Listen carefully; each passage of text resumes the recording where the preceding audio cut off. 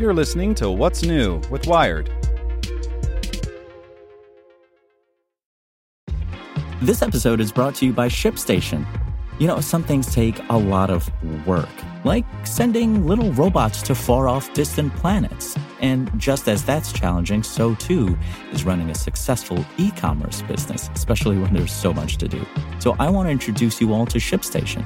Now, I love using ShipStation because of its easy-to-use dashboard, which makes managing orders and printing labels a breeze and super smooth. Oh, and the customer service is just out of this world. It's exactly what you need to help grow your business. Sign up for your free 60-day trial at shipstation.com/technews. That's shipstation.com/technews. This podcast is supported by Tools and Weapons, the podcast hosted by Microsoft Vice Chair and President Brad Smith. Each episode features insight you won't find anywhere else from the center of the conversation surrounding emerging technologies like AI. Right now on the podcast, you can hear a special episode where Brad Smith lays out Microsoft's vision for a vibrant marketplace driving the new AI economy. To hear more, follow or subscribe to Tools and Weapons with Brad Smith wherever you get your podcasts. Here's today's spoken edition of Wired. Here's an idea. Replace trials with virtual reality duels by Geek's Guide to the Galaxy. Ben Bova is the author of over 100 science fiction books and also served as editor for the legendary magazines Analog and Omni. In his short story, Bloodless Victory, which appears in his recent collection, New Frontiers, he depicts a future in which dueling makes a comeback thanks to sophisticated virtual reality technology. Dueling is an old concept and was at one time a way for gentlemen to settle their differences, Bova says in episode 352 of the Geek's Guide to the Galaxy podcast. And virtual reality allows you to have a duel without any danger, without any injuries, except perhaps emotional. Bova imagines that future duelists, unconstrained by practical limits, could choose to engage in any sort of contest they can imagine. You and your opponent have to get together and decide on a venue for the duel, he says. Do you want to do pistols at 20 paces or water-filled balloons at arm's length? Then, once you've agreed on a venue for the duel, you perform the duel in virtual reality. In Bloodless Victory, the VR technology is so advanced, including touch, taste, and smell, that dispatching your rival in the virtual world feels convincing enough to satisfy any desire for retribution. This makes VR duels an attractive alternative to long, expensive lawsuits. I think VR duels would ease the burden on the courts, provide more emotional satisfaction, and make lawyers poorer, Bova says, all of which is devoutly to be wished. Bova once trained in fighting with a saber, which means that his weapon of choice is a foregone conclusion as soon as VR duels become a reality. I've still got a saber here in my office, he says. I think it's an excellent weapon for finding justice. Listen to the complete interview with Ben Bova in episode 352 of Geek's Guide to the Galaxy found on Wired.com, and check out some highlights from the discussion next. Ben Bova on his story, Mars Farts. There are signs of methane on Mars. Astronomers have been looking at this for some years. Methane appears in the Martian atmosphere, usually in the Martian springtime, and pretty quickly disappears. And the question is, what creates the methane? Where does it come from?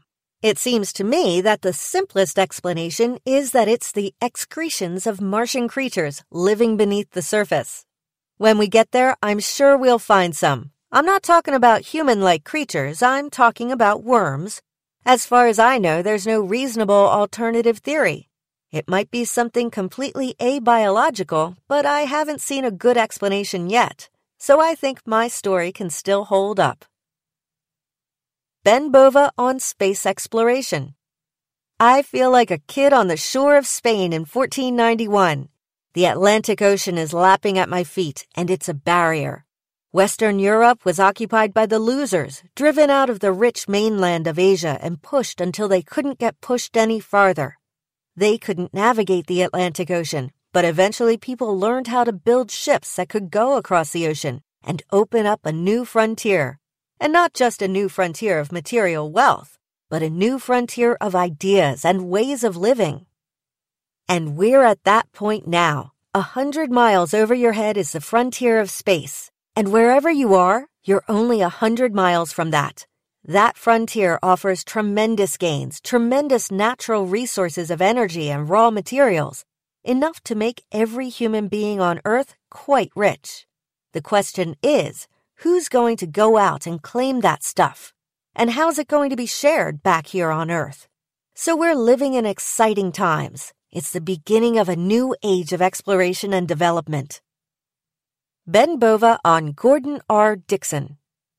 A half dozen of us were in New York. We had dinner at a very nice restaurant. We went outside, it's raining a little, and we hail a taxicab. We all jam into the cab, and the cab takes us to the hotel where most of the guys were staying. And as we get out of the cab driver starts complaining that we didn't leave him much of a tip. And Gordy turns around and starts talking to the cab driver. It starts out very polite, but the cab driver was getting snotty. And suddenly I saw Gordy reaching in through the driver's side window, grabbing the guy by the shoulders and starting to pull him out of the cab through the window. And Gordy said, "Well, we can settle this like gentlemen." And the cab driver is desperately trying to get the car in gear and drive away. So that was Gordy. Very, very polite, but there came a trigger at some point and he got rather physical. Ben Bova on his story, The Last Decision. It's set in the future.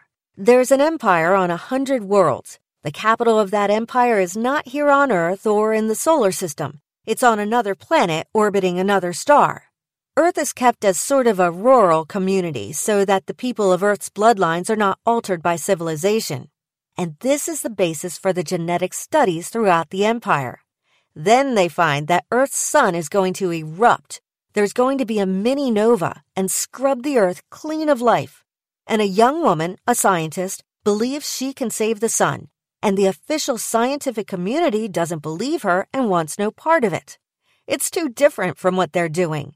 And she gets to the emperor himself and convinces him to let her try. And that is the emperor's final gift to the empire. Want to learn how you can make smarter decisions with your money? Well, I've got the podcast for you. I'm Sean Piles, and I host NerdWallet's Smart Money Podcast. Our show features our team of nerds, personal finance experts in credit cards, banking, investing, and more. And they'll help you make the most of your money while cutting through the clutter and misinformation in today's world of personal finance. You'll get clarity on strategies to help you build your wealth, invest wisely, shop for financial products, and plan for major life events. Listen to NerdWallet's Smart Money Podcast wherever you get your podcasts.